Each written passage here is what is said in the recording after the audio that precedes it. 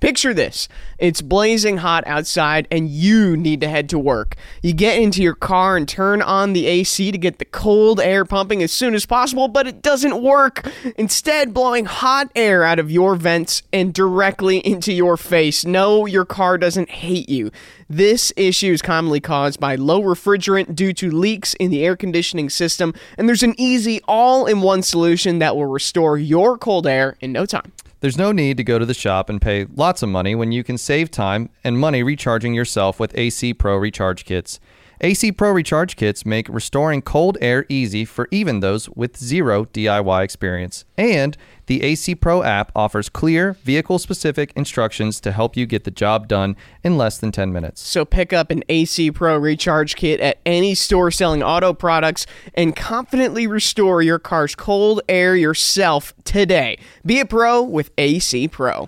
The Dale Jr. Download is brought to you by ZipRecruiter. You going to any concerts this summer, man? I am. I'm seeing a concert in June. Hardy and Kip Moore. Love Hardy. In Charlotte. I was so stressed getting the tickets. I'm going to be front row. I'm in the pit.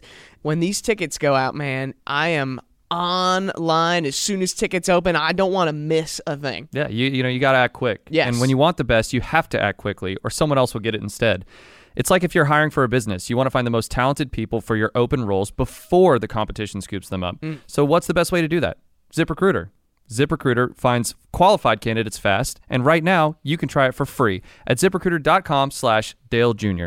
ZipRecruiter's powerful matching technology takes center stage to identify top talent for your roles. Immediately after you post your job, ZipRecruiter's smart technology starts showing you qualified people for it.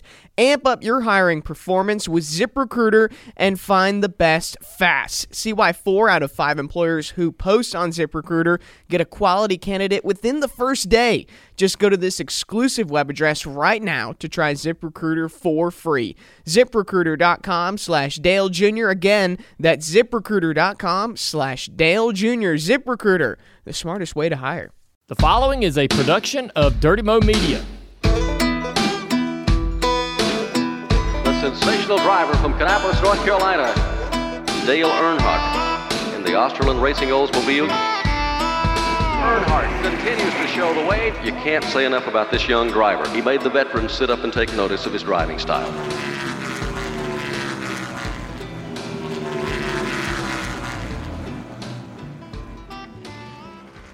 All right, so welcome to episode 9 of Becoming Earnhardt, presented to you by Chevrolet.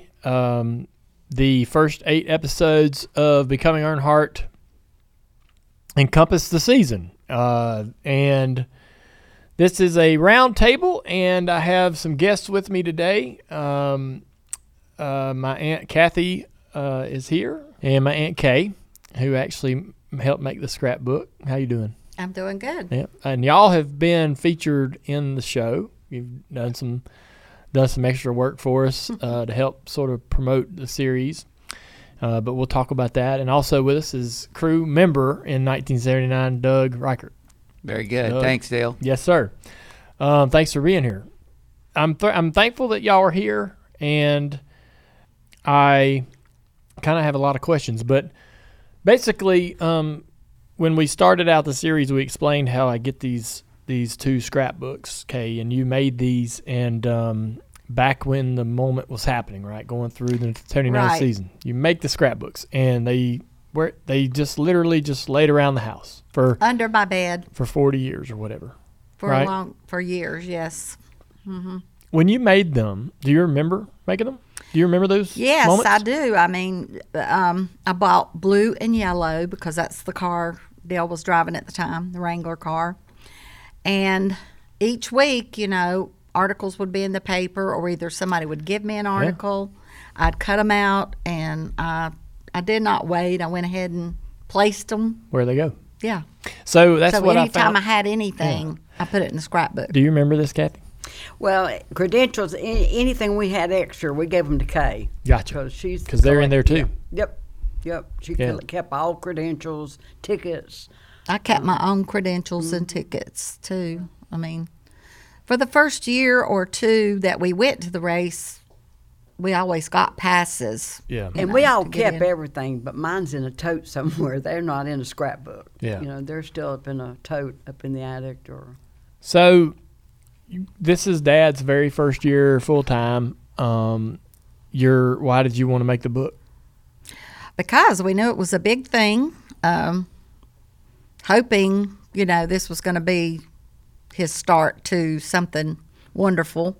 And it just seemed like the right thing to do, to document it and remember it. So, You got to realize that we watched him sacrifice an awful lot in the Sportsman Series and dirt tracking and following in Daddy's footsteps and giving up so much that when he finally got this break, I mean, I can't speak for Kay. She's the one that made this awesome scrapbooks, but I know how we all felt as a family just watching him sacrifice and try so hard, to be something and make something of himself.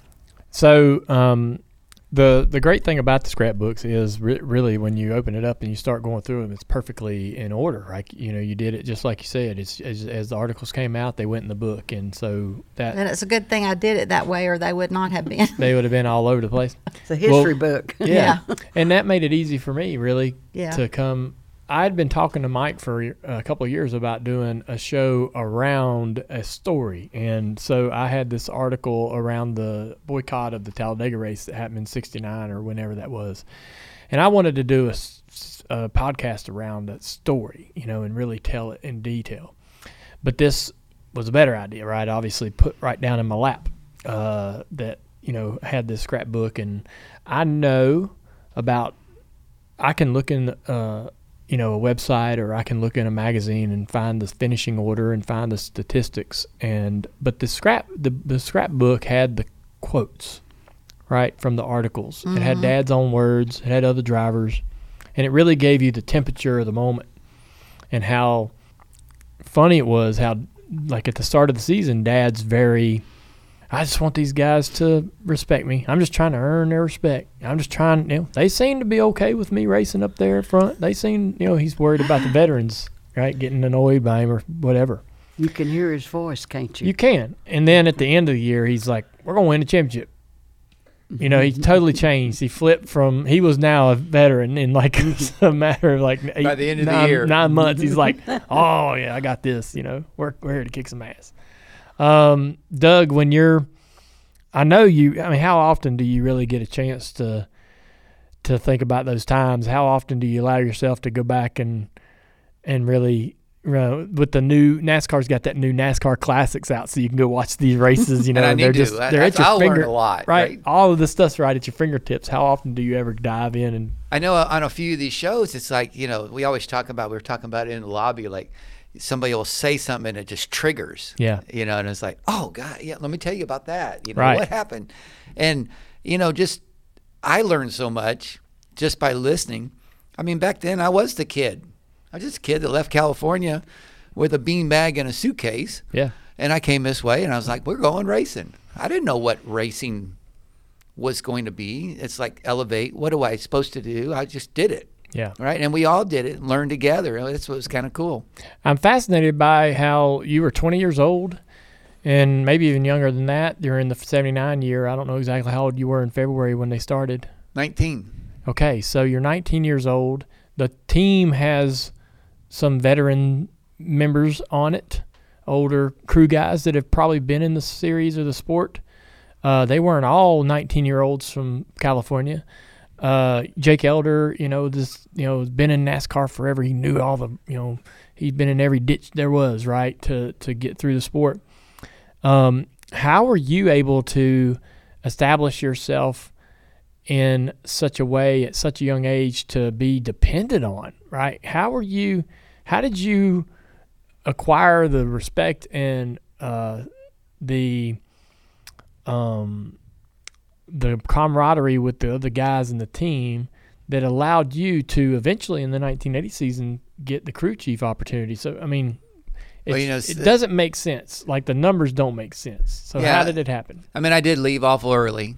And actually, I going back and looking or thinking about the 79 season, my birthday was in June. So at the start of the season, I was only 18. Oh, So that'll knock that down a notch. But it's like anything. And throughout my career, you have to earn your respect from the elders. In my case, I was the sponge. I was learning from Jake. He's the one with all the experience. We started, first race was out in Ontario. We showed up. We didn't know what we were doing. But how do you learn? You do it. And that's all I did. I worked alongside of Jake, and we were hand in hand, the good and the bad. Yeah. You know, the temperament. He had his temperament, so do I. But I tried to be, I'm probably more of an outgoing guy than Jake was. I was probably happy-go-lucky, and he was serious. That was racing. That was his life. But I learned a lot, and I just took it all in. Early in the scrapbook, I'm reading an article right out of Atlanta. Atlanta's the first race with Jake. It's like the fourth race of the year, whatever. Jake has a quote during the post-race, right? So the you'll have this good run, and I was trying to figure out a way to talk about his temperament. Talk about, it's their fifth race of the year. And so I was trying to have a way to discuss Jake and share with people what he was about. And he had these, during the race, or after the race, he kept calling Dad the boy. They're asking him about, they're asking Jake about Dad, and he's like, well, the boy listens to me. I stick with, the boy, the boy's got talent. The boy listens to what I tell him. The boy, and he never would call Dad by his name. And so we will one day, when we do the next episode, when we do the next series in 1980, we're going to reveal really how they felt, Jake falls apart. We'll easily get into his temperament during that conversation. But before then, in 79, he does come in and he's like, he's like, I've seen it and done it. Just do what I tell you, and we'll be fine, right? Exactly. And he, but he seemed like, there's these moments during the season where like Dad's racing at Charlotte for the 600, and he's like, "Well, I'm telling him to slow down." He's talking to the media. He's talking to Ned Jarrett on pit road, and he's like, "Dale's overdriving the car. He's running the car too hard." Well, tell him to slow down. I tried to tell him to slow down. Wasn't in his blood. There was this weird thing where I felt like Jake wanted things just to prove and show that he had the control. Is that really kind of how it was? Because he would, if he said, "Hey Dale, I think if you slow down, we'll save a little race car for the end of the race, and plus these, the new payment in 3 and 4 guys are having some problems."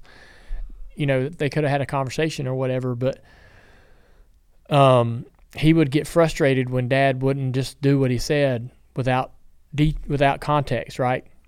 Slow down.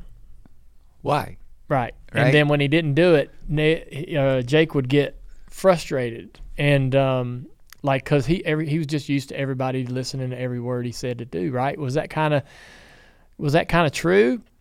Was Jake was that the way the relationship was with Dad and Jake? Yeah, because he's the one that had all the experience. Yeah. And it's hard to beat experience.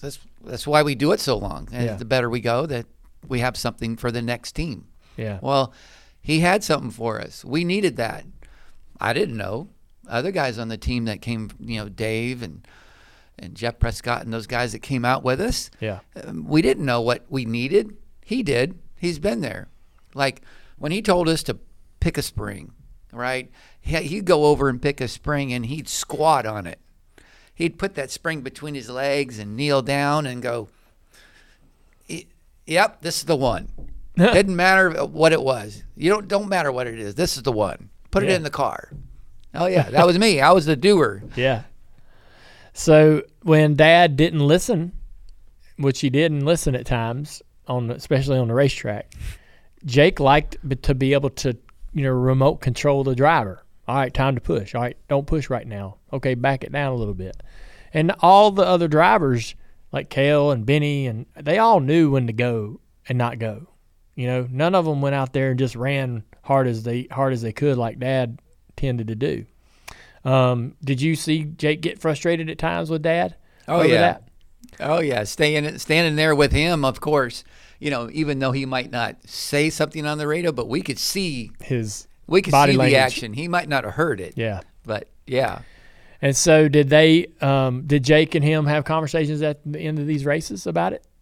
Sometimes they'd have it during the race. Yeah. I have to bring this up because it's a beautiful quote. And I think it was at Charlotte. And Dale kept saying, "Car's pushing. The car's pushing. I can't get off of 4. The car's too tight, too tight." He said, "Dale, listen to me." He said, "I can do a lot of things, but I can't stop the wind from blowing at turn 4.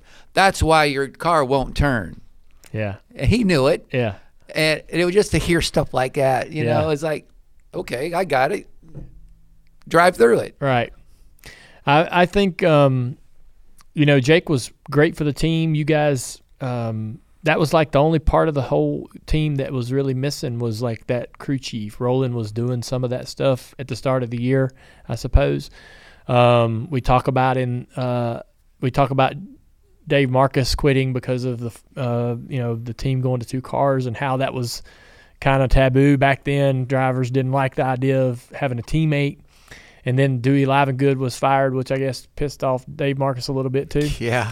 But while all that's happening, Dave buys a couple cars from Osterlund to race the 79 season. So the cars, even though there was a fallout and disagreement, still liked them enough to buy and sell some cars back and forth and wheel and deal.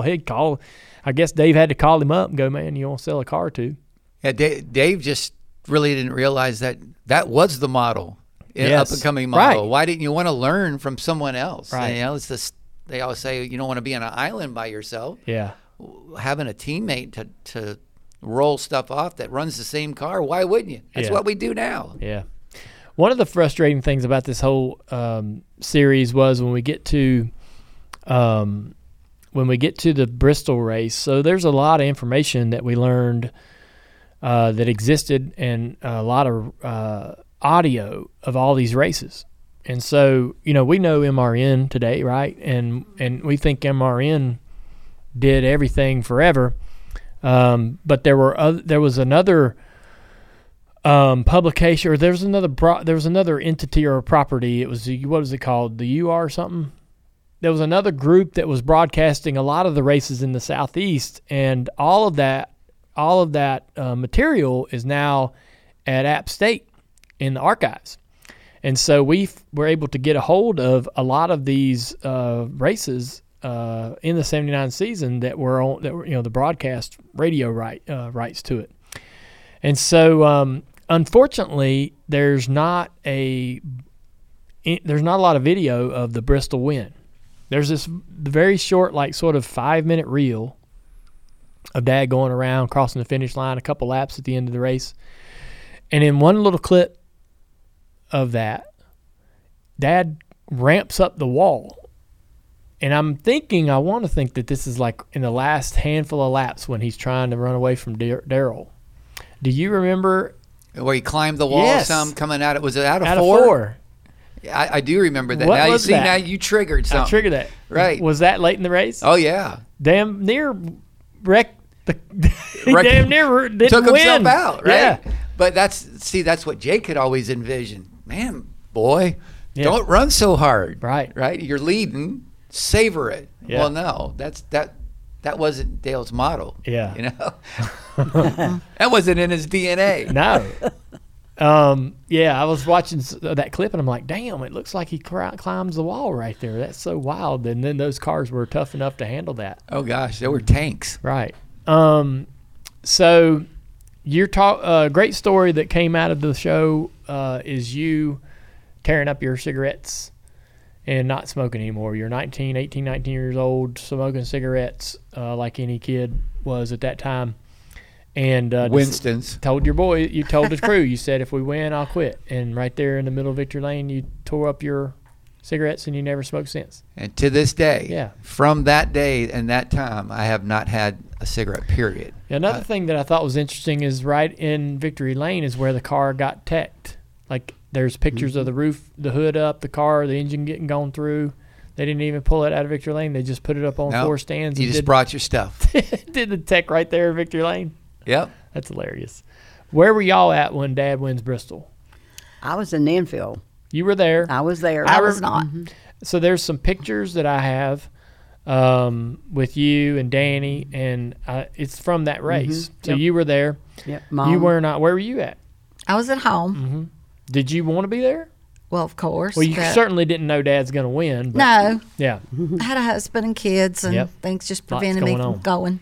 So how do you learn that Dad wins the race? You listen Well, on I the was radio? trying to. If it was on the radio, I was listening. If it was on TV, I was trying to remember It was how not many on TV. races It's not were. on TV. So yes, definitely, probably 103.7. Yeah. Okay. Yep. Yeah.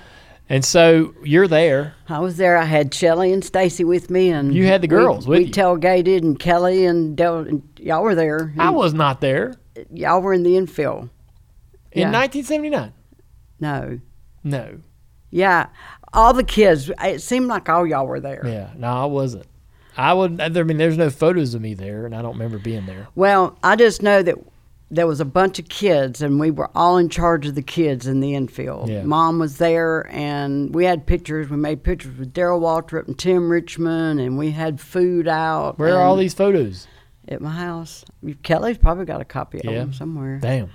I'll pull them out and get them to you. But yeah, and Mother got to go to Victory Lane. Dale didn't let us come up to Victory Lane until after the tech and all that was over. Then we got to give him a kiss and a Yeah. hug. But yeah, it was. It was just a dream come true. It was just so awesome to see him up there and just want to. Heart was so full for him. Yeah. Do you remember one of the pictures that's in his album, our shared album, of his trophy, and I'm standing beside of him with curly hair? He brought the trophy to the daycare and Yes. showed it to all the kids, and there's another picture with all the kids around him, but he brought it up there to show us the In trophy. Kannapolis. In Kannapolis. You were working at the daycare. Yeah. And I went to that daycare. And so he brings the trophy to the daycare. He brought it to the daycare. There was another thing that he did later in the year was like at the Jackson School. What's the school around there? The Jackson Park? Jackson Park. He went to Jackson Park. There was like a Dale Earnhardt Day at the second Charlotte race in October, and he was doing appearances was like a brand new thing for him. Yeah. I imagine doing anything, where he's being kind of recognized had to been like a complete 180 from where he was Yeah. just 12 months ago before Yeah. that, right? He did an autograph session in downtown at a dealership that year as well, and he had quite a line, but it wasn't anything like later Yeah. as he got more popular. But He didn't get a chance to go to Disneyland or anything No. like that after his win. No. So do you remember what y'all did? I guess you drove home. Drove on home. There in the articles it says that him and Jake were in the car together on the way home, just laughing like kids. Could have been. Yeah. I think I think we actually called it the Bozo Bus. Oh. Yeah, it was the van that we Big all rode. It 15 was passenger. yellow and blue and all that. What? Oh, yeah, that's what we rode in. Yeah. That was our bus. Yeah. Driving to every race. Oh yeah. Yeah. That was before we unheard of airplanes or Right. private planes, Yeah. right? You might have flew to Ontario, but otherwise. Yeah, those. Yeah. But everything else, you were in the car, Yeah. van. So, I know it happened because the cars got there, but it always kind of surprised me that the teams could get to Riverside and Ontario and go out there and race like hell and get everything done and get back home. And it just seems like the sport was so small back then. I don't know how they traveled all over the country like that. Well, Commercial. Well, Commercial But, flights. but as far as the traveling cars equipment. go, Getting the even then equipment we there. had to Yeah. have other cars, right? Yeah. We couldn't go out with one car, so we had spare. Yeah. At the time we were building our own stuff, and I think we were kind of ahead of the time in that era Yeah. too, and so we had spares. We had them ready. Had to come back, turn the trucks around just like you do now. oh, and Dale, to get back to Bristol and the celebration that we had in Kannapolis in the shop. Yeah.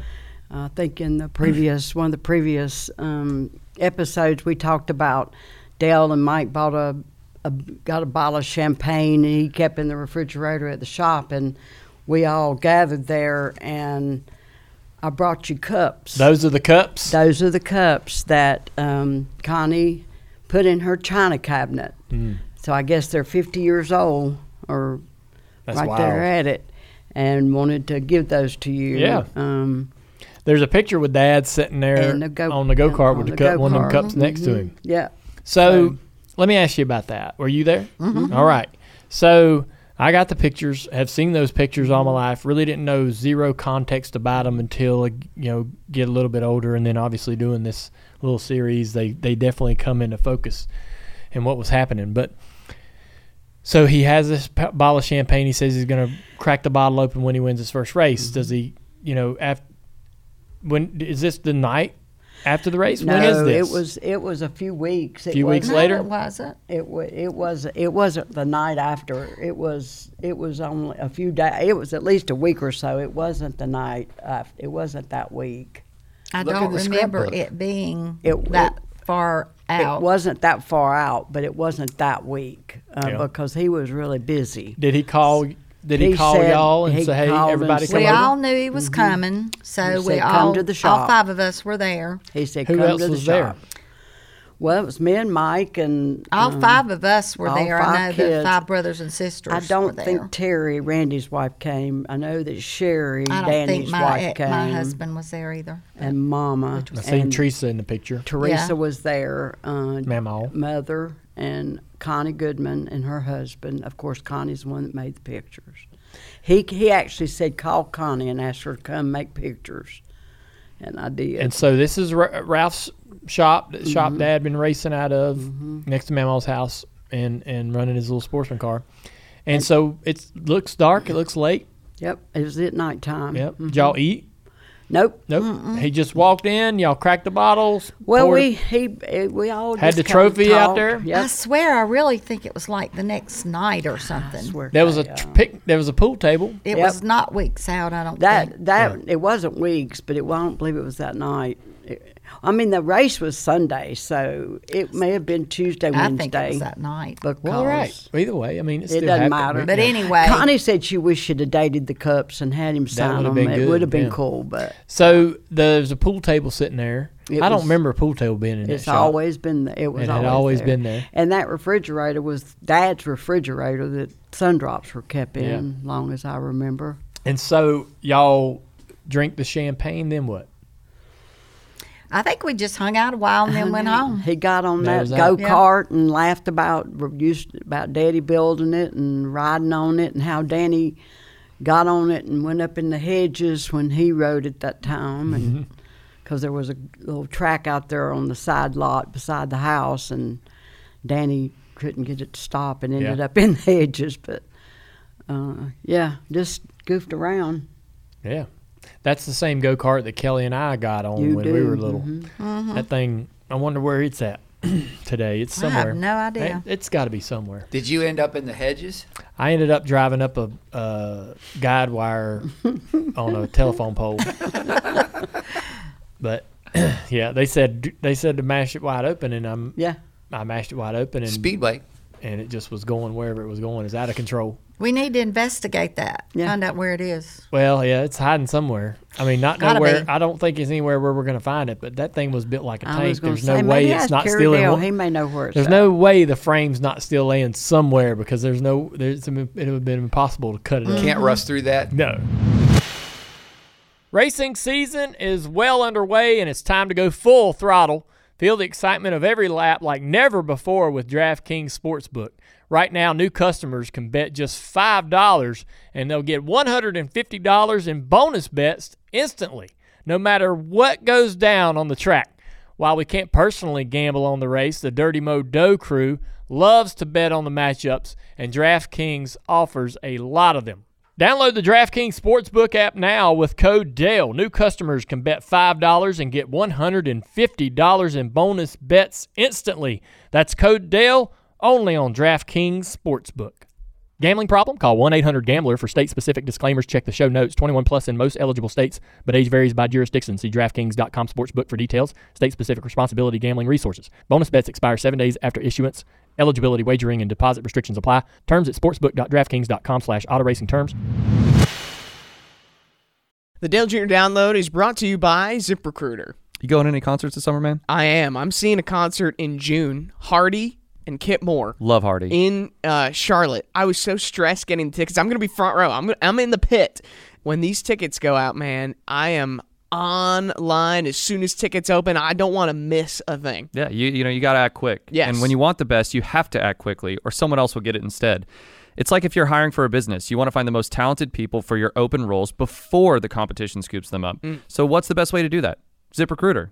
ZipRecruiter finds qualified candidates fast, and right now you can try it for free at ZipRecruiter.com/Dale Jr. ZipRecruiter's powerful matching technology takes center stage to identify top talent for your roles. Immediately after you post your job, ZipRecruiter's smart technology starts showing you qualified people for it. Amp up your hiring performance with ZipRecruiter and find the best fast. See why 4 out of 5 employers who post on ZipRecruiter get a quality candidate within the first day.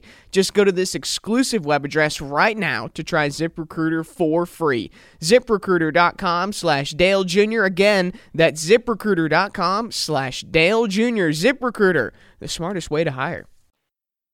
So the scrapbooks, the 79 scrapbook I redid. The book itself was coming apart and the pages were bad, but I meticulously reconstructed it into a new book. Just so you know. Good. Yeah. Well, I'm glad you're The saving. 1980 one is still in the original book. Yeah. Right now.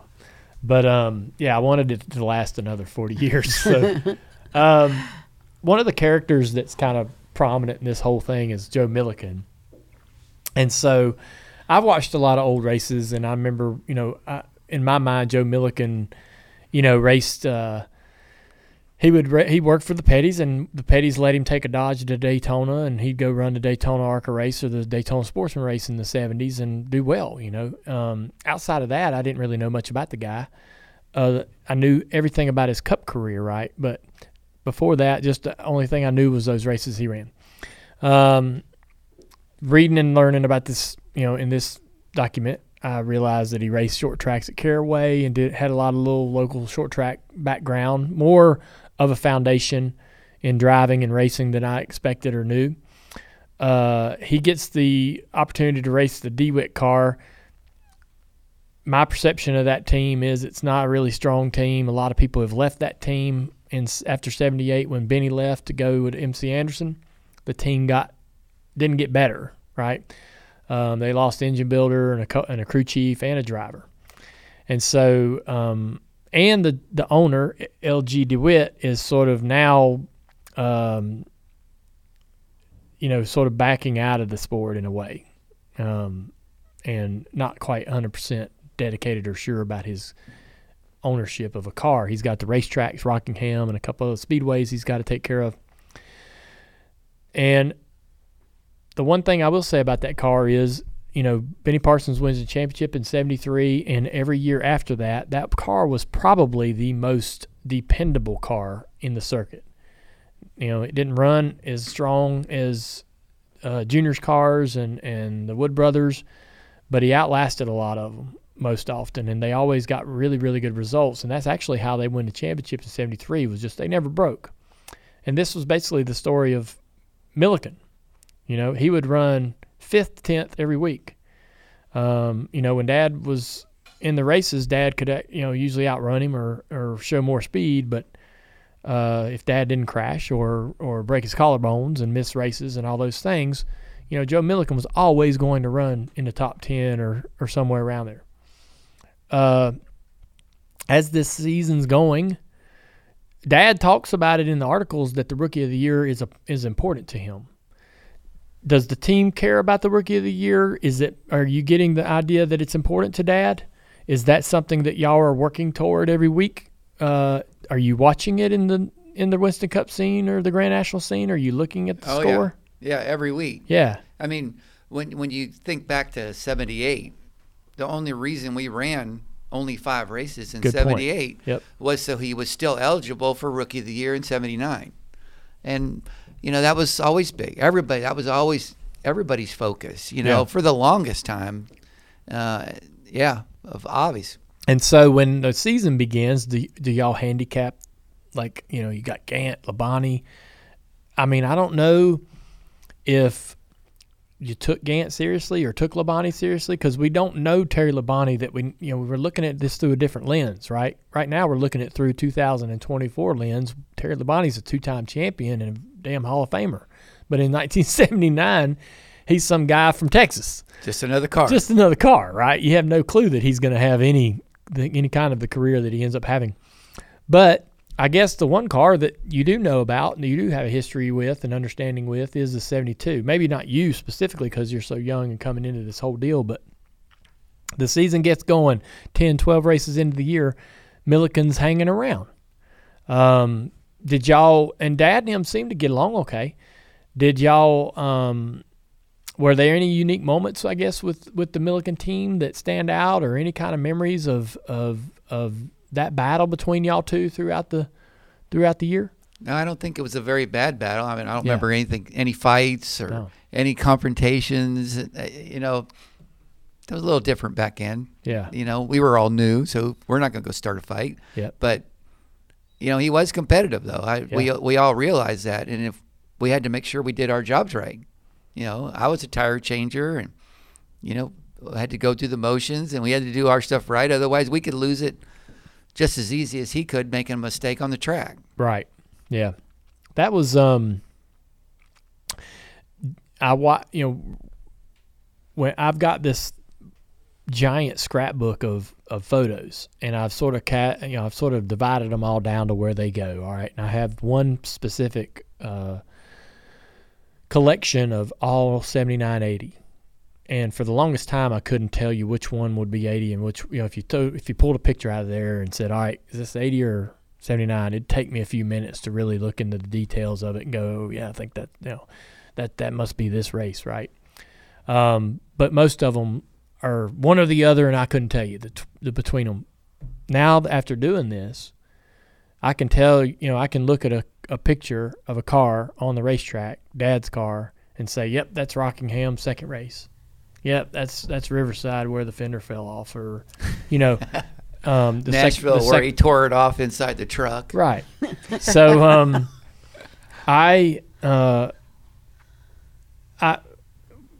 as I'm reading, as I'm learning all this, I will say, sometimes Dad got swept up in some stuff that was none of his doing. The Rockingham race, like the second race after Daytona, where the Cale and Donnie get in another wreck and they spin in front of the field, and Dad T-bones Donnie, and everybody gets wrecked, right?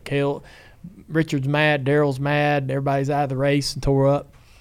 There was some races like that in the season where Dad just kind of found himself in the wrong place at the wrong time. But there were some other races where he just was hard on equipment. Like Martinsville? Yeah. Mm-hmm. Yeah. Like hitting the curb, Yep. taking out half the field? Yeah. 3 wide on Richard Petty, the king. At the start. Into turn 1. You've got those pictures. Yeah. And so, it's just funny to me because, again, looking at it, we don't ever talk about Dad being flawed, because in our eyes he was this crazy 7-time champion that was great at everything and just incredible. But in 1979, dude was flawed. He made mistakes, right? Almost every race there was a moment where he screwed up something or did something he shouldn't have done. Stuff he wouldn't do 5 or 10 years later down the road. But 79 is his rookie year. He's going to do rookie things. When he gets out of the car after a Martinsville, for example, right? He T-bones Richard in turn 1 and crashes a bunch of cars out. And I'm surprised, like Harry Gant gets out and goes, yeah, Dale turned Richard and this and that and happened. He's not even that mad about it. He should be really mad. Should be furious. Yeah, he should be furious at Dad. They said that Richard got out of the car at the end of the race and stuck his finger in Dad's chest and was like, "Don't you ever do that again. You better than that, right?" Do you remember those moments when Dad gets out of the car after a race where he might have not made Everybody happy? He might not have made everybody happy, but he also might have, he made mistakes, right? Does he get out and there's pictures of him, right, sulking or head hanging, sitting at the back of the hauler, like, damn, that didn't go well, Do you remember those moments? Well, yeah, of course. We us as a group, we're all a team. We're afraid of what's going to happen, right? We know these guys are going to be mad. They're not happy. I mean, it can't make everybody happy, but also I think people understood that because he was a rookie. Yeah. That's what rookies do. You learn. Yeah. And if he did it 2 or 3 more times, like someone in the past years that did a whole pattern of wrecking people, and then you get that, oh my gosh, is he ever going to learn? Yeah. But he learned. We all learn. Yeah. When he's going, I guess for the sisters, as he's going through this year and he's making, you're wanting this to work. You're wanting Dad to have this success and this be his career. And these races, obviously you're not able to watch races on TV like we are today, so you can't see detail, right? You just hear what the radio tells you. And so, but there's some, he obviously would go into 1980 and he wins the championship, but 1979 was Rookie of the Year champion, but he also, had a lot of struggles, not, even aside from the injury. Are you guys, do y'all get a chance to be around Dad or spend much time around him during that year and get his sort of? Not a lot, but Yeah. I know. First of all, I'm an Earnhardt. This is hard, but Kay was right. The toast was Monday night after the Sunday race. There you go. I figured it was. It was. That's so hard because I was wrong. She was right. Well, I knew it wouldn't have been weeks. That's I just, Earnhart. in my Connie mind, dates her pictures, and I asked her. in and my she said it mind, was I knew Monday it night. was right after. He did it right at after. some point. Anyway. Do y'all remember what Dad's temperament was when you were, so y'all were around him in little chunks, right? Little chunks. There'll be a month where you won't see him and then bam, you're together. Honestly, Dale invited Mike and I. When he was hurt, Dale invited Mike and I over to dinner at Teresa's apartment. He had his brace on. He was upbeat. I mean, Dale was always bigger than life, even when, he never thought he would fail. Dale always was a winner in his mind, in his actions, in his personality. He came at Thanksgiving. He always brought y'all on Christmas. I mean, we were just a family then. We really never talked racing. If he talked racing, it was with the men, if they walked out of the house or in the shop or something. But when he was around family, he was always upbeat. He never, ever really showed the pressure. Well, I know, and this has to be when he was hurt too. He had the lake house, didn't he? We all went out there Because fishing. we were all up there, and Yeah. all the kids laying on the dock. There was a picture of them laying on the dock. So Yes. He invited us all up as a family, and So that was one thing I learned. just here and there. That was a neat thing that I learned. So in one of the articles that he writes, I'm just assuming, right? I don't know that he's writing this article with Whitlock. I have no He idea. has I to. don't remember. He's not writing it by himself. So he's doing. Somebody says, Whitlock. hey, you should do these bi-monthly articles, and he's like, all right.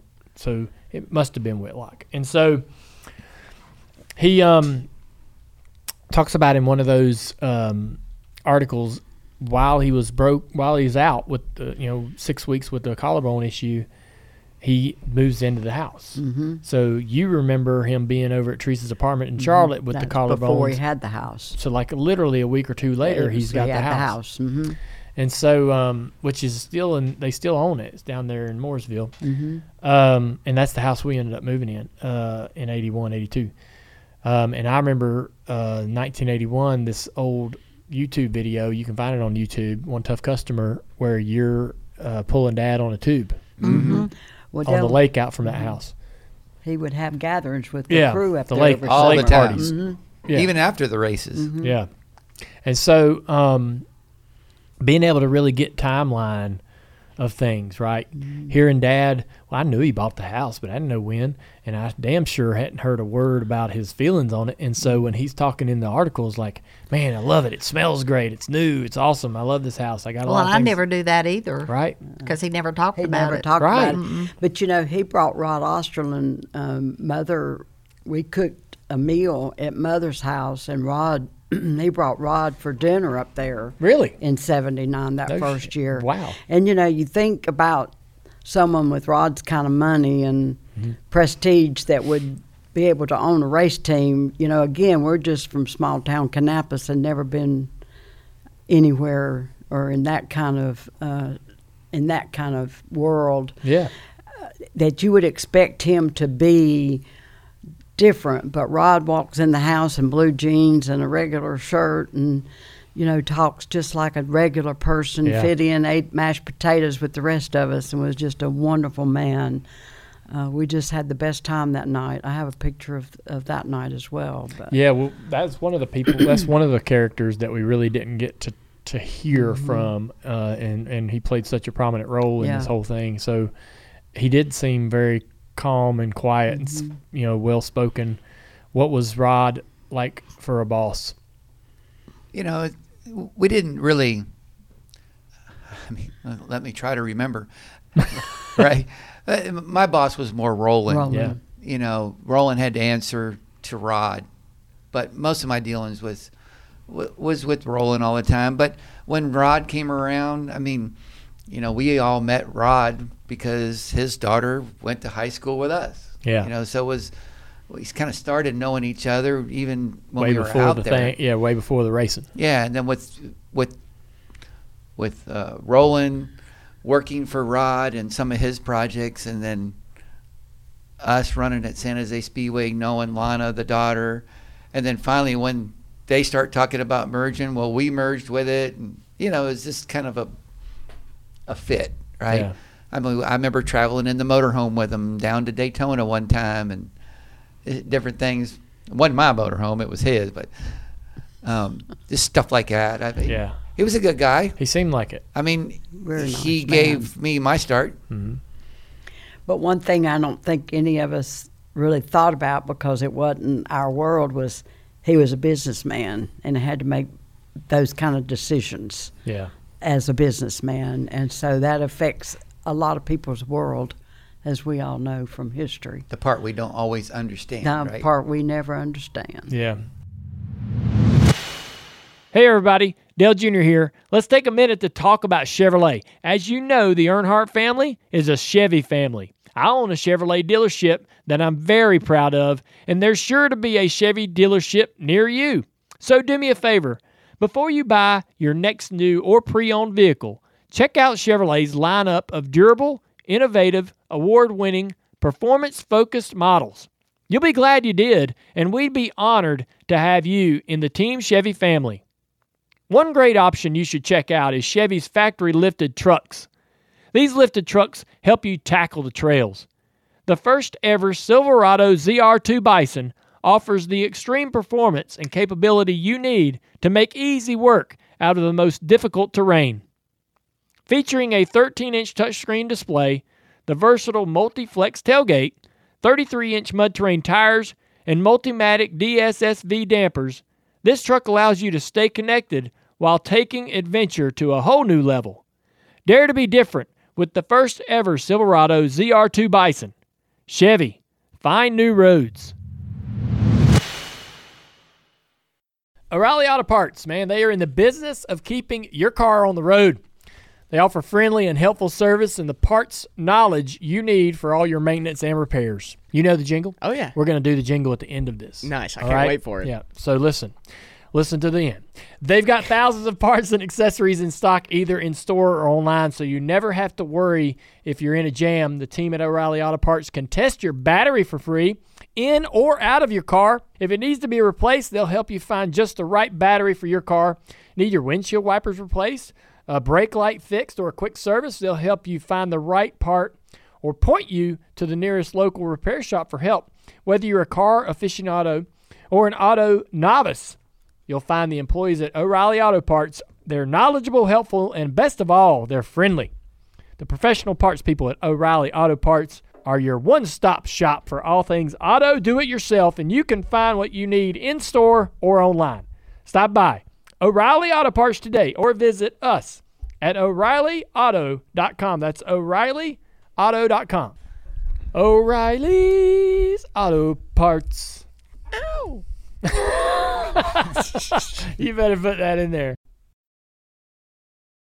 All right, so let's move on to Dad's injury, right? So in the episodes, we hear about y'all's experience learning about that and wondering if Dad was okay and learning that he's okay and he's got these injuries. So all my life, I thought, he wrecks at Pocono and breaks 2 collarbones, right? Digging into the articles and reading all about other things, it's more than that. He hurt his jaw. Mm-hmm. He was, eating foods through intravenously for a week or something. These are in these articles, right? There was the helmet was scuffed, and that he was dealing with a concussion. That they kept him in the hospital for a week. It took him a whole week before they released him from the Pennsylvania hospital. So the injury in the crash was a whole lot more significant. He may have been there a few days, but I know Mother and Randy went to Pennsylvania and he checked himself out. That part too doesn't make any sense to me. Before that he happened. got home. Why would y'all? Before they got there. What my first reaction to that is, did they not call Dad and say we're coming up there? Well, you didn't have cell phones for one thing. Well, you had a rotary. True. All I know is Mother was hell-bent on going. Randy said, if you want to go, I'll take you. They went. So they drive up there, and then while they're driving up there, Dad's checking himself out and flew home. And got on a commercial plane. And that may have been a few days. It could have been a week. It was a week. I just remember that hearing about how horrendous pain he was in on an airplane, a commercial plane, flying home. Yeah. But he was hell-bent on coming home. Yeah. Well, they checked him out, and he goes home.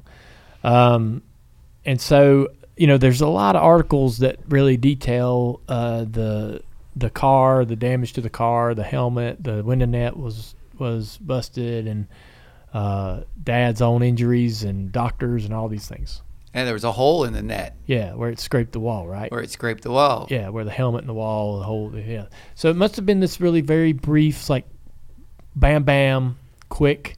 Like, obviously, if he crashes and he makes contact with his helmet to the wall, in most cases, that's going to be a near fatal injury, right? That's a bad deal. But it must have been this very, very brief contact with the wall that his helmet makes. And when I've actually got some pictures of the car sliding down the racetrack after it made contact with the wall, I'd never seen a picture of the car post the crash. It's not up close. It's blurry. It's bad. There's no pictures of the car in the garage after the race. There's no way to look at this thing. There's no way to really know, like, okay, what hit first? How did it hit? Where did it hit? You hear its driver's side. You're just piecing together a very, very limited piece of information. If I remember right, it was really from going into the corner. Pocono's fairly flat. Yeah. And it was back at the tunnel. At the tunnel turn, which is flat, and he went in and got loose, and it just slapped the wall driver's side. Right. And at that time, technology, he had those van seats in the car, no side bracing, left side. no head support, nothing. Nothing on the left side of the seat. Nothing. Yeah, so you slide right out. Never anticipated hitting the wall on the left side. No, all right. You thought you were always going to hit with the right. Yeah. So looking at this image of the car after it's made contact with the wall, there's very little damage. The back is fine. The deck lid's good. There's no wrinkle bend there. The hood's fine. There's no big bend or wrinkle in the hood. The front's not knocked over.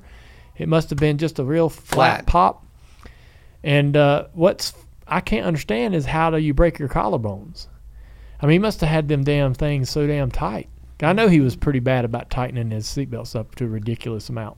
Well, I think the biggest thing what happened in that case was there was no support on the left. Yeah. And he just was able to move so much further. Yeah. Well, your neck's going to stretch. That was before neck restraints and headrests. and all he had was his bubble goggles and his helmet. Yeah. Right? Well, that weight of that helmet just snap. Yeah.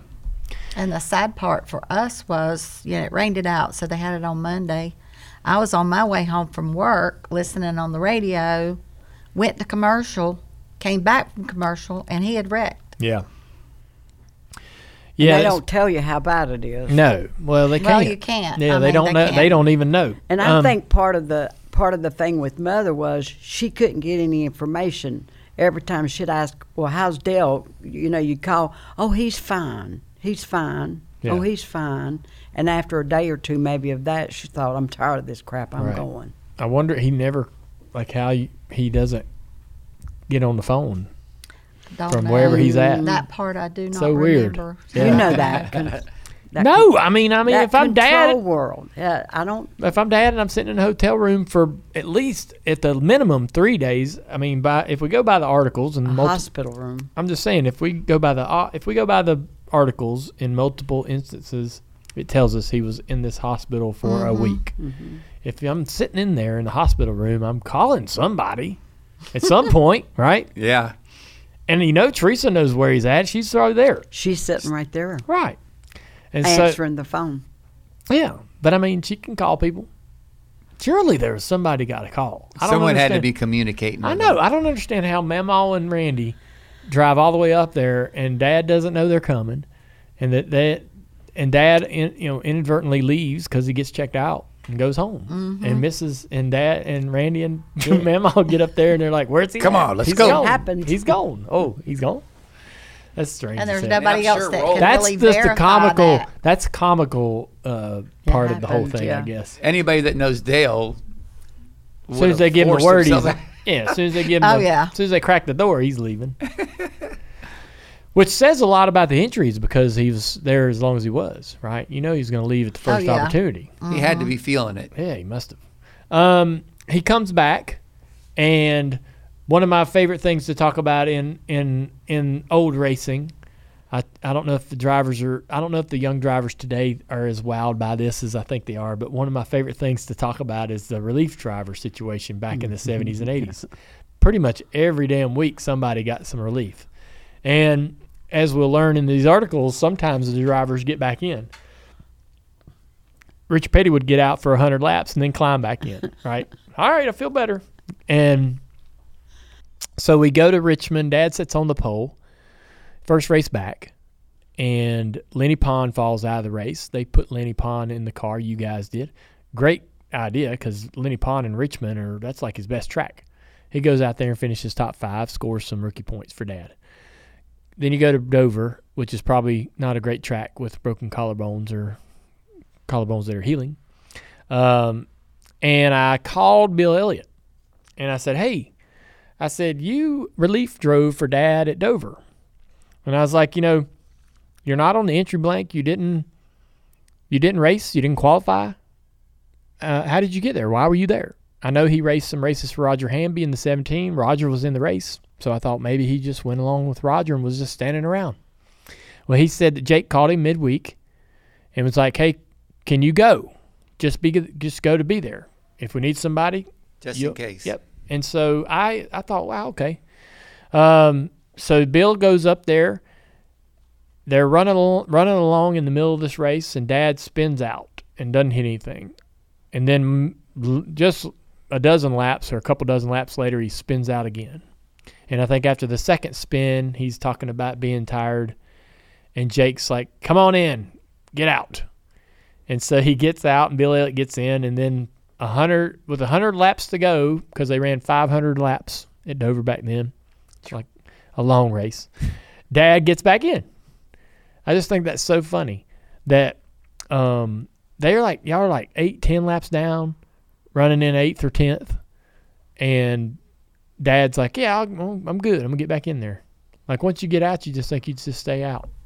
Yeah, there was no reason to get Yeah, back in. I know, He right? got the points There's for starting, There's no point to get back in it. right? That was the only reason he started. It's just interesting to me. But It's Dale. That's Dale. I But could you go would do think better than Jake that. would be. You would think finally now he's in the pits like you were with Jake, and Yeah. Jake would be like, "Yeah, no, you're not going in." What's Yeah. he doing? What's he saying about the car? Yeah, yeah. I thought that was pretty interesting. But he ends up, coming back and finishing out the year pretty good, pretty decent. So clawed back into the Rookie of the Year battle, which Milliken led multiple times throughout the year, but he climbs back in. It's best 15 finishes, and he put together enough points and with the win at Bristol to rightly win the Rookie of the Year. Yeah, so that's it. I mean, I think I want to thank UK for having the idea to even create those scrapbooks in the first place. I'm glad I did. I'm very thankful. I was thankful first that you thought enough to give them to me. Well, you were making plans to come to Mom's. Yeah. To see what you may want to take home. Yeah. And I got to thinking about them, and I thought they're just laying under my bed. I knew how enthusiastic and passionate you were about it. And I thought, well, he may appreciate them. If he doesn't want them, he can give them back to me. Yeah.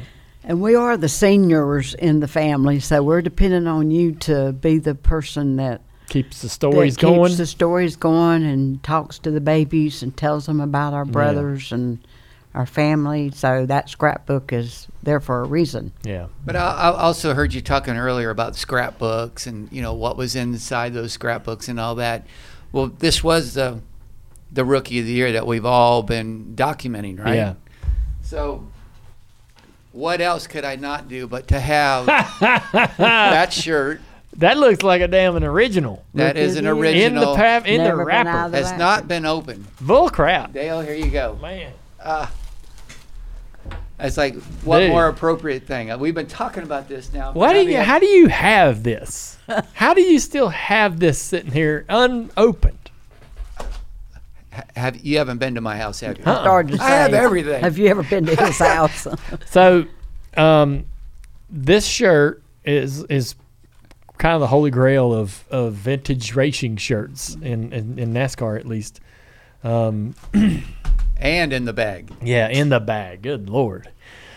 One of these things on a hanger is going for $150. So I can't believe Wow. we have one still in the bag. I bet it's the only one left. Not really. Might even have another one. Oh, oh my God. Takes two. Yeah, Don't you have two girls? I do. Well, wait a minute. Those could be the two girls that carry on the Rookie of the Year. There you Yeah, go. that would be sweet. Number two. All right. Damn, dude. That's pretty incredible. That's I tell you. Oh, man. That was because I got them from my mom. Yeah. We always finished up in Ontario. We won the championship there. I'd always get my mom stuff. Right. Yeah. They were the biggest fans, and she had the scrapbooks of all the San Jose paper articles and all that stuff. I wish I would have dug those out. They're probably somewhere. Yeah. But she always wanted stuff, so I would take the truck home and I park it in front of the whole house. Take the whole house. The whole hauler thing. Yeah. The whole rig. Yeah, yeah. And I'd bring her home. My dad even rode home with me one time. It was like, that was cool. Those are my family things. They were really into the racing. They loved Dale, and Yeah. they had them. Well, I appreciate that, man. That's pretty amazing. I will make sure that these are probably just going to stay just like they are. Been in that bag a long Yeah, time. they have. I want to leave them in that bag. But thank y'all for spending some time with us. I want to thank y'all from all the listeners for giving us your time to help make this series what it is. You guys bring a lot of great insight and information into that season and make it kind of jump off the page, if you will. And when we start leaning into the next installment of Becoming Earnhardt, the 1980 year, we will need you to come back and we will. We may study a little bit before that. You guys right. go ahead. Y'all Yeah. go ahead and go home and start thinking and getting your notes together. And we're gonna all get together in a big room full of big table and come and put together a show that'll be even better than this one. Maybe we could spark some more stories. Yeah, Yeah. for sure. Yeah. I'm certain we will. Now that we have a blueprint and an understanding of what we're trying to do, I think 1980 could be even, be much, much better. So thank y'all, and until then, till I see you again. Thanks, Dale. Enjoyed Thank it. you, guys. Thank Thank you. Homes.com knows that when it comes to home shopping, it's never just about the house or condo. It's about the home. And what makes a home is more than just the house or the property. It's the location and neighborhood, Dalton. If you have kids, it's also schools, nearby parks, and transportation options. That's why Homes.com goes above and beyond to bring home shoppers the in-depth information they need to find the right home. And when we say in-depth, we're talking deep in-depth. Each listing features comprehensive information about the neighborhood, complete with a video guide. They also have details about local schools with test scores, state rankings, and student-to-teacher ratio. They even have an agent directory with the sales history of each agent. So when it comes to finding a home, not just a house, a home, this is everything you need to know all in one place. Homes.com. We've done your homework. As awesome as it is to be able to talk to Doug, Kathy, and Kay, as we wrap up the last episode of Becoming Earnhardt, I kind of wanted to touch on some of the key people that were part of this storyline. Rod Osterlin, the car owner for Dad, we know they win the Rookie of the Year in '79 and the championship in 1980.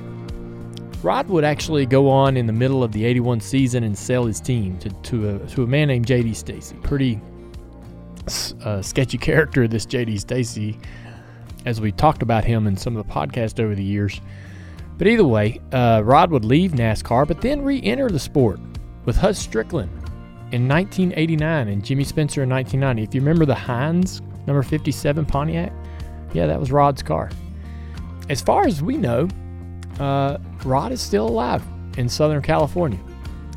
Now, Roland Volodka, who was the business manager for the team, would continue to work in the sport with drivers like Buddy Baker and Rodney Combs and Hut Strickland even. Worked around the Truck Series. Even briefly worked with Kevin Harvick. Roland was well respected by Dad as far as I could tell, and I thought he, considering what they accomplished in such a brief period of time in '79 and '80 with a new team, Roland must have done a great job. Roland unfortunately passed away at the age of 81 in 2020, but it's been fun sort of getting to know more about him in this series.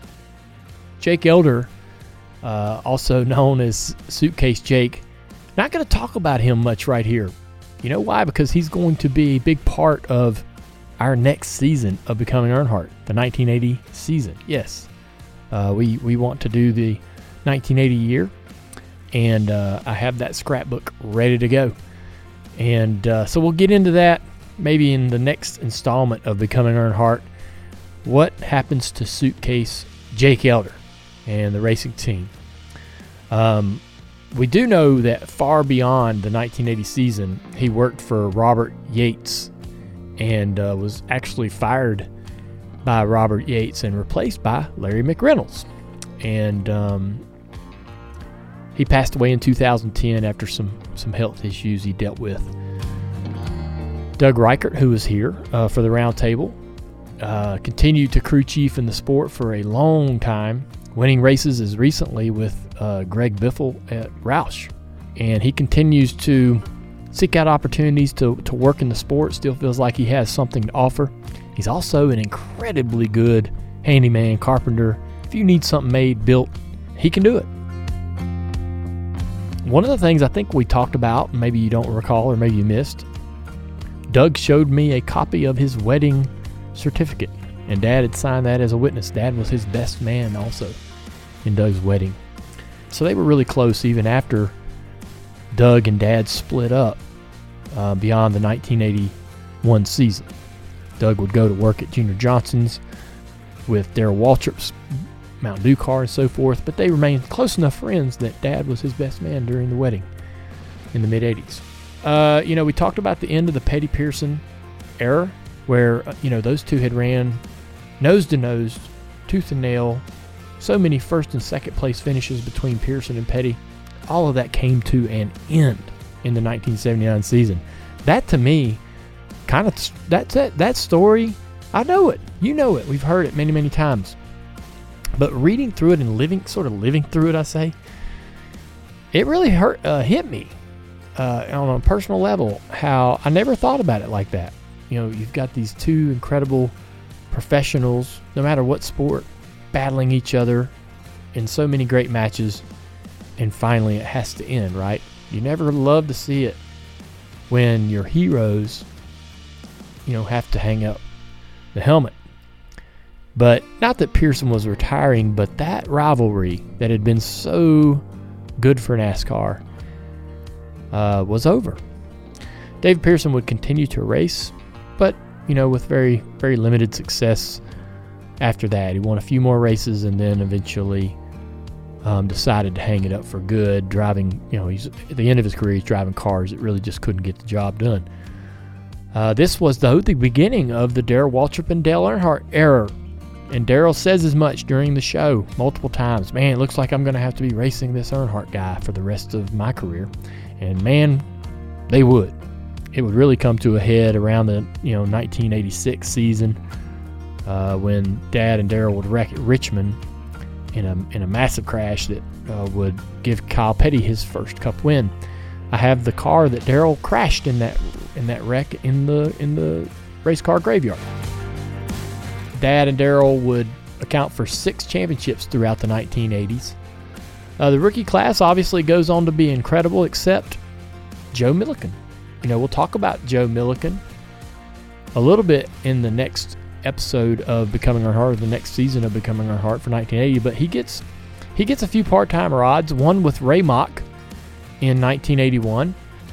He eventually gets a ride in the car that would become Rick Hendrick's number 5 car. That team would end up getting sold to Rick. He makes some sporadic starts, though, all the way up until 1987 when he was out of Cup altogether. He never had really another full year of competition from 81 on where he was in the same car throughout the year in a steady ride. He returned to the late model ranks back at Caraway and some of the weekly race tracks. He had a scary crash at Caraway in the 90s. And then went on to work for race teams, driving transporters and doing things like that for teams like Roush. Actually was involved in a transporter crash in the 2010s with Roush. And he's still out there roaming around. We tried really hard to get Joe to come sit down and talk to us, or just be able to really pick his brain a little bit about this series, but it was really difficult to make that work. But we are so thankful for his career and his effort and battle through the 1979 season. Terry Labonte, we know, is going to go on and win championships as recent as 1984. I mean, literally 5 years removed from this season, Terry's a champion. Harry Gant wins a ton of races, obviously becoming a household name. And also, I think it's a little fascinating to me how much the Rookie of the Year deal mattered. Yes, of course, we're embellishing it, we're blowing it up, we're making it a big deal in the show, but it really was that big of a deal back then.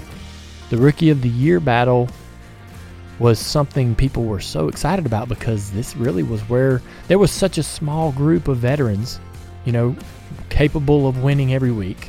Half a dozen, maybe 10 cars at times.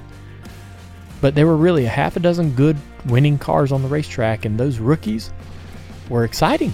That Rookie of the Year battle was always compelling. We lost a little bit of its identity over the years, but every once in a while we get a really good crop of rookies that fires up the excitement in that Rookie of the Year battle.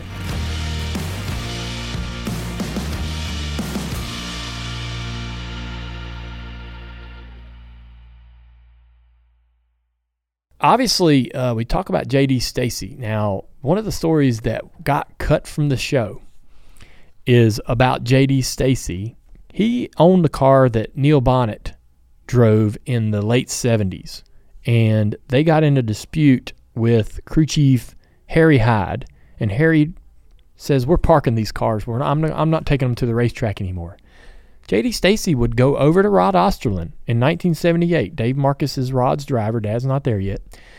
J.D. and Rod would cut a deal to where Rod Osterlin would put cars on the racetrack that Neil Bonnet would race to be able to finish the 1978 year. That really ticked off Dave Marcus. When Dave Marcus quit, it was as much about the next year, trying to share a ride with Dale, with my dad. It was as much as frustration over that, the firing of Dewey Live and Good, and also in 78, he's having this great year. They're running well, and all of a sudden now they're going to start preparing cars for J.D. Stacy and Neil Bonnet. Well, that wasn't in the plan. J.D. Stacy eventually resolves his conflict with Harry Hyde, but in the off-season that year, J.D. Stacy works in the coal business. In the off-season that year, J.D. Stacy's limo was parked in the parking lot of a Concord hotel. Police found a bomb underneath that car, rigged to explode as soon as the car backed out of its parking spot. And they happened to be just walking by this car. They weren't even like looking for this, right? They see the car and they're just like, oh, look, that's a nice limousine. What is that strapped to the bottom of the thing? They get in there and inspect it. They don't know whose it is, whose car it is. J.D. Stacy would say this was the second attempt on his life at that point in time. J.D. Stacy would lurk in the shadows, if you will, of the NASCAR circuit through 79 and 80. And then in 1981 and 1982, he would buy Rod Osterlund Racing. Dad, obviously getting all this information from Neil Bonnet, says, yeah, I don't need to drive for this guy. I'm quitting. He would quit in 2 weeks and go drive for Richard Childress. Mid-season in 81. J.D. Stacy will go to the racetrack and start paying everybody all kinds of money just to put J.D. Stacy on the side of his car. There's like 7 or 8 cars out on the racetrack with J.D. Stacy on the side. And eventually checks starts bouncing. People aren't getting paid, and J.D. Stacy just disappears. Quite an interesting character. Another great story that got cut from the 79 show was Cale Yarborough appearing on the Dukes of Hazzard. Now, this is something that I was a little bit confused by, because I recall when I was a kid, I believe it was in the 1984 year, I remember Cale Yarborough being on that show. And I remember it was right after he had won the Daytona 500 in the Hardee's car, and they actually used a little bit of the clip of him winning, or the in-car camera footage or whatever, in the Dukes of Hazzard show. Now, I don't know if Cale's been on the show twice or what, but in 1979, in articles, Cale talks about how he's so nervous because he's got to go to Hollywood to shoot an episode of the Dukes of Hazzard. So maybe Cale Yarborough was on there twice. He eventually went to Hollywood, shot his episode in the middle of the 1979 year, and then during one of the final races of the season, the episode ran on like a Friday or Saturday night. And imagine, all of the industry probably tuned in. There's probably only like 3 stations on the television. They tune in to watch Cale on Dukes of Hazzard do a terrible job of acting, even trying to play himself, and then go to the racetrack the next morning and give him a hard time for it. You know that happened.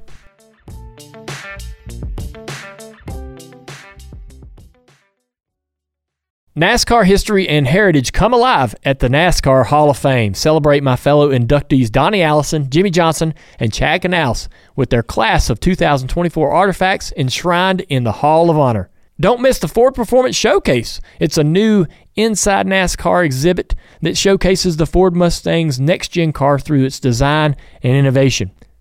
The latest edition of Glory Road explores over 75 years of racing history with its cool 33-degree banking and 19 cars on display. On Mondays and Fridays, there's guided tours that take you behind the scenes with incredible stories and access to a NASCAR Hall of Fame insider. Or you can explore the hall at your own pace with the new mobile hub. It's a digital experience. Get behind the wheel of a realistic iRacing simulator. Or you can learn how fast-paced pit stops work with the Pit Crew Challenge. From the legends who shaped the sport to the new heroes earning a spot in the record books, the NASCAR Hall of Fame delivers an unforgettable experience. Book your visit to the hall today at NASCARHall.com. We also have a interesting thing that we kind of missed. Now, I've got this picture, so I apologize for letting this slip. David Pearson drove Dad's car in relief for Dad while he was injured they go to Bristol, and I made a big deal, like, man, David Pearson racing at Bristol. He hasn't raced here in a long time. Yeah, and he was older and running a limited schedule. Why would he run this race? It's definitely going to wear him out. Well, he did get worn out. He got relief driving from Lenny Pond. Lenny was popular for a relief driver back then, but Lenny gets in the car. I've got pictures of this on my phone, and I just missed it. It should have made the show, but pretty cool to know that, Lenny was climbing in everybody's cars back then when they needed help.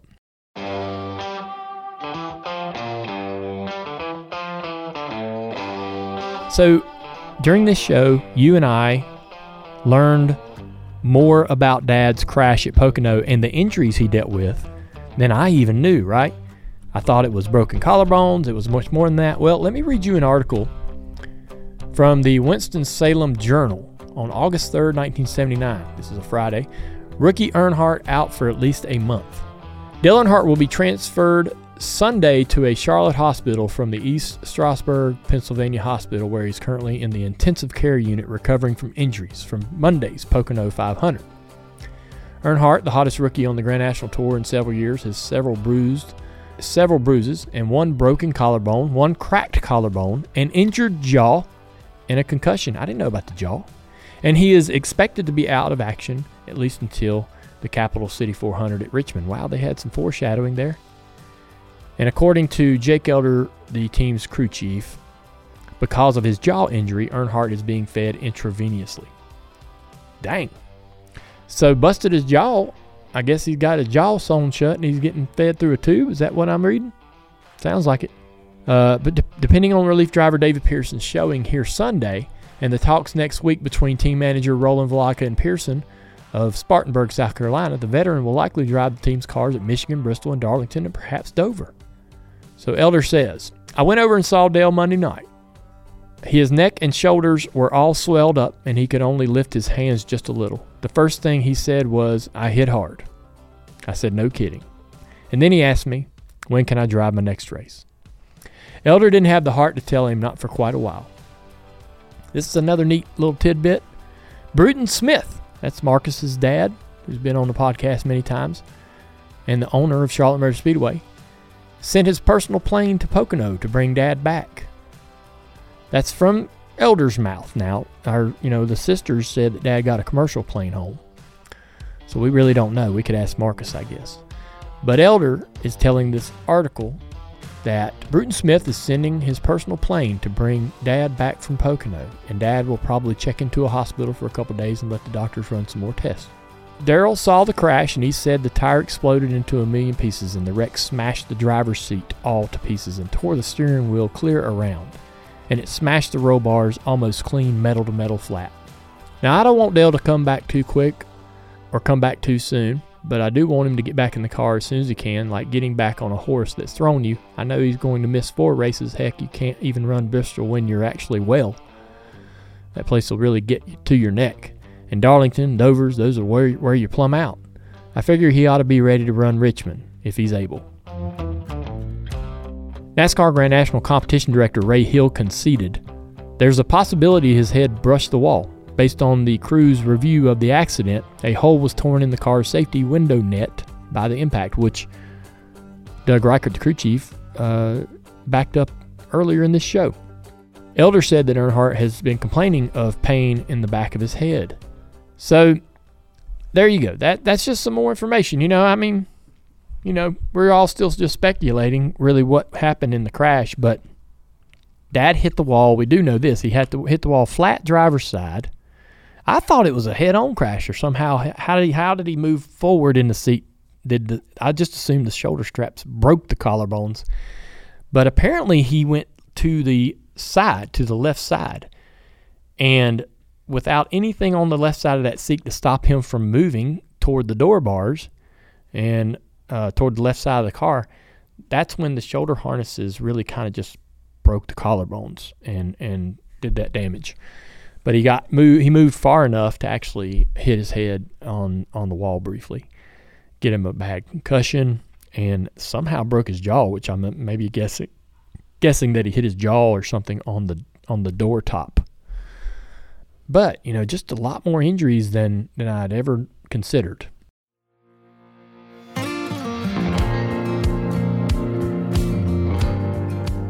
So, what is the next stage of becoming Earnhardt? Well, we have the 1980 scrapbook. All right. And when we wrote this episode, 1979, I sat down and threw the script together. We did this, as Mike loves to say, we did it backwards. And this came together well, and I'm real proud of it, but I think if we do this the right way and write the outline and then bring all the information together and the audio from the races and everything else, it could be so much better as a product, easier for you to listen to. So we're excited about that. We're going to do it. The 1987 is going to happen. The 1980 season is going to happen probably next year. We're coming off of the Rookie of the Year. 1980 is going to be a big year for Dad as well. He's going to have more wins. It's the last season of the big-bodied race car. They're going to go to the smaller cars in 1981. And I have the car in my possession that Dad ran the final race in at 1980 to clinch the championship. That car also won at Atlanta and did several other things throughout the year that we'll talk about. We have the car in our hands. Pretty cool. So we'll talk about that and let y'all know how that's coming along. But there's a lot of incredible happenings and moments throughout the 1980 season. I don't want to spoil too much, but Jake Elder will not be the crew chief when the team wins the championship, and that split is really, really dynamic. And there's a lot of articles with some pretty telling quotes. Dad and Kel Yarborough get into a bit of a spirited battle, not only on the racetrack for the championship, but in the media. There's some quotes and comments from both drivers about their opinions of each other and their driving. So, should be a lot of fun. We'll also include, obviously, the sisters and Doug Reichert for their take and information, what they can recall. Now that we know what we're trying to do with this series, I'm telling you, I think 1980 and that season will be even more entertaining. So until then, I hope you've enjoyed our look back on the 1979 year. Becoming Earnhardt came out of some scrapbooks that my aunt made with love, and it's been incredible to create something with those, and I've really enjoyed the feedback that everybody has given us, and I hope, it's an evergreen series. If you enjoyed it, now you can share it with friends. They can listen to it in full, have some fun with it, and keep the stories out there. Like my aunt said, keep telling the stories and keep sharing with people some of the cool things that happened in my dad's career, but NASCAR as well. We'll see you next time on Becoming Earnhardt.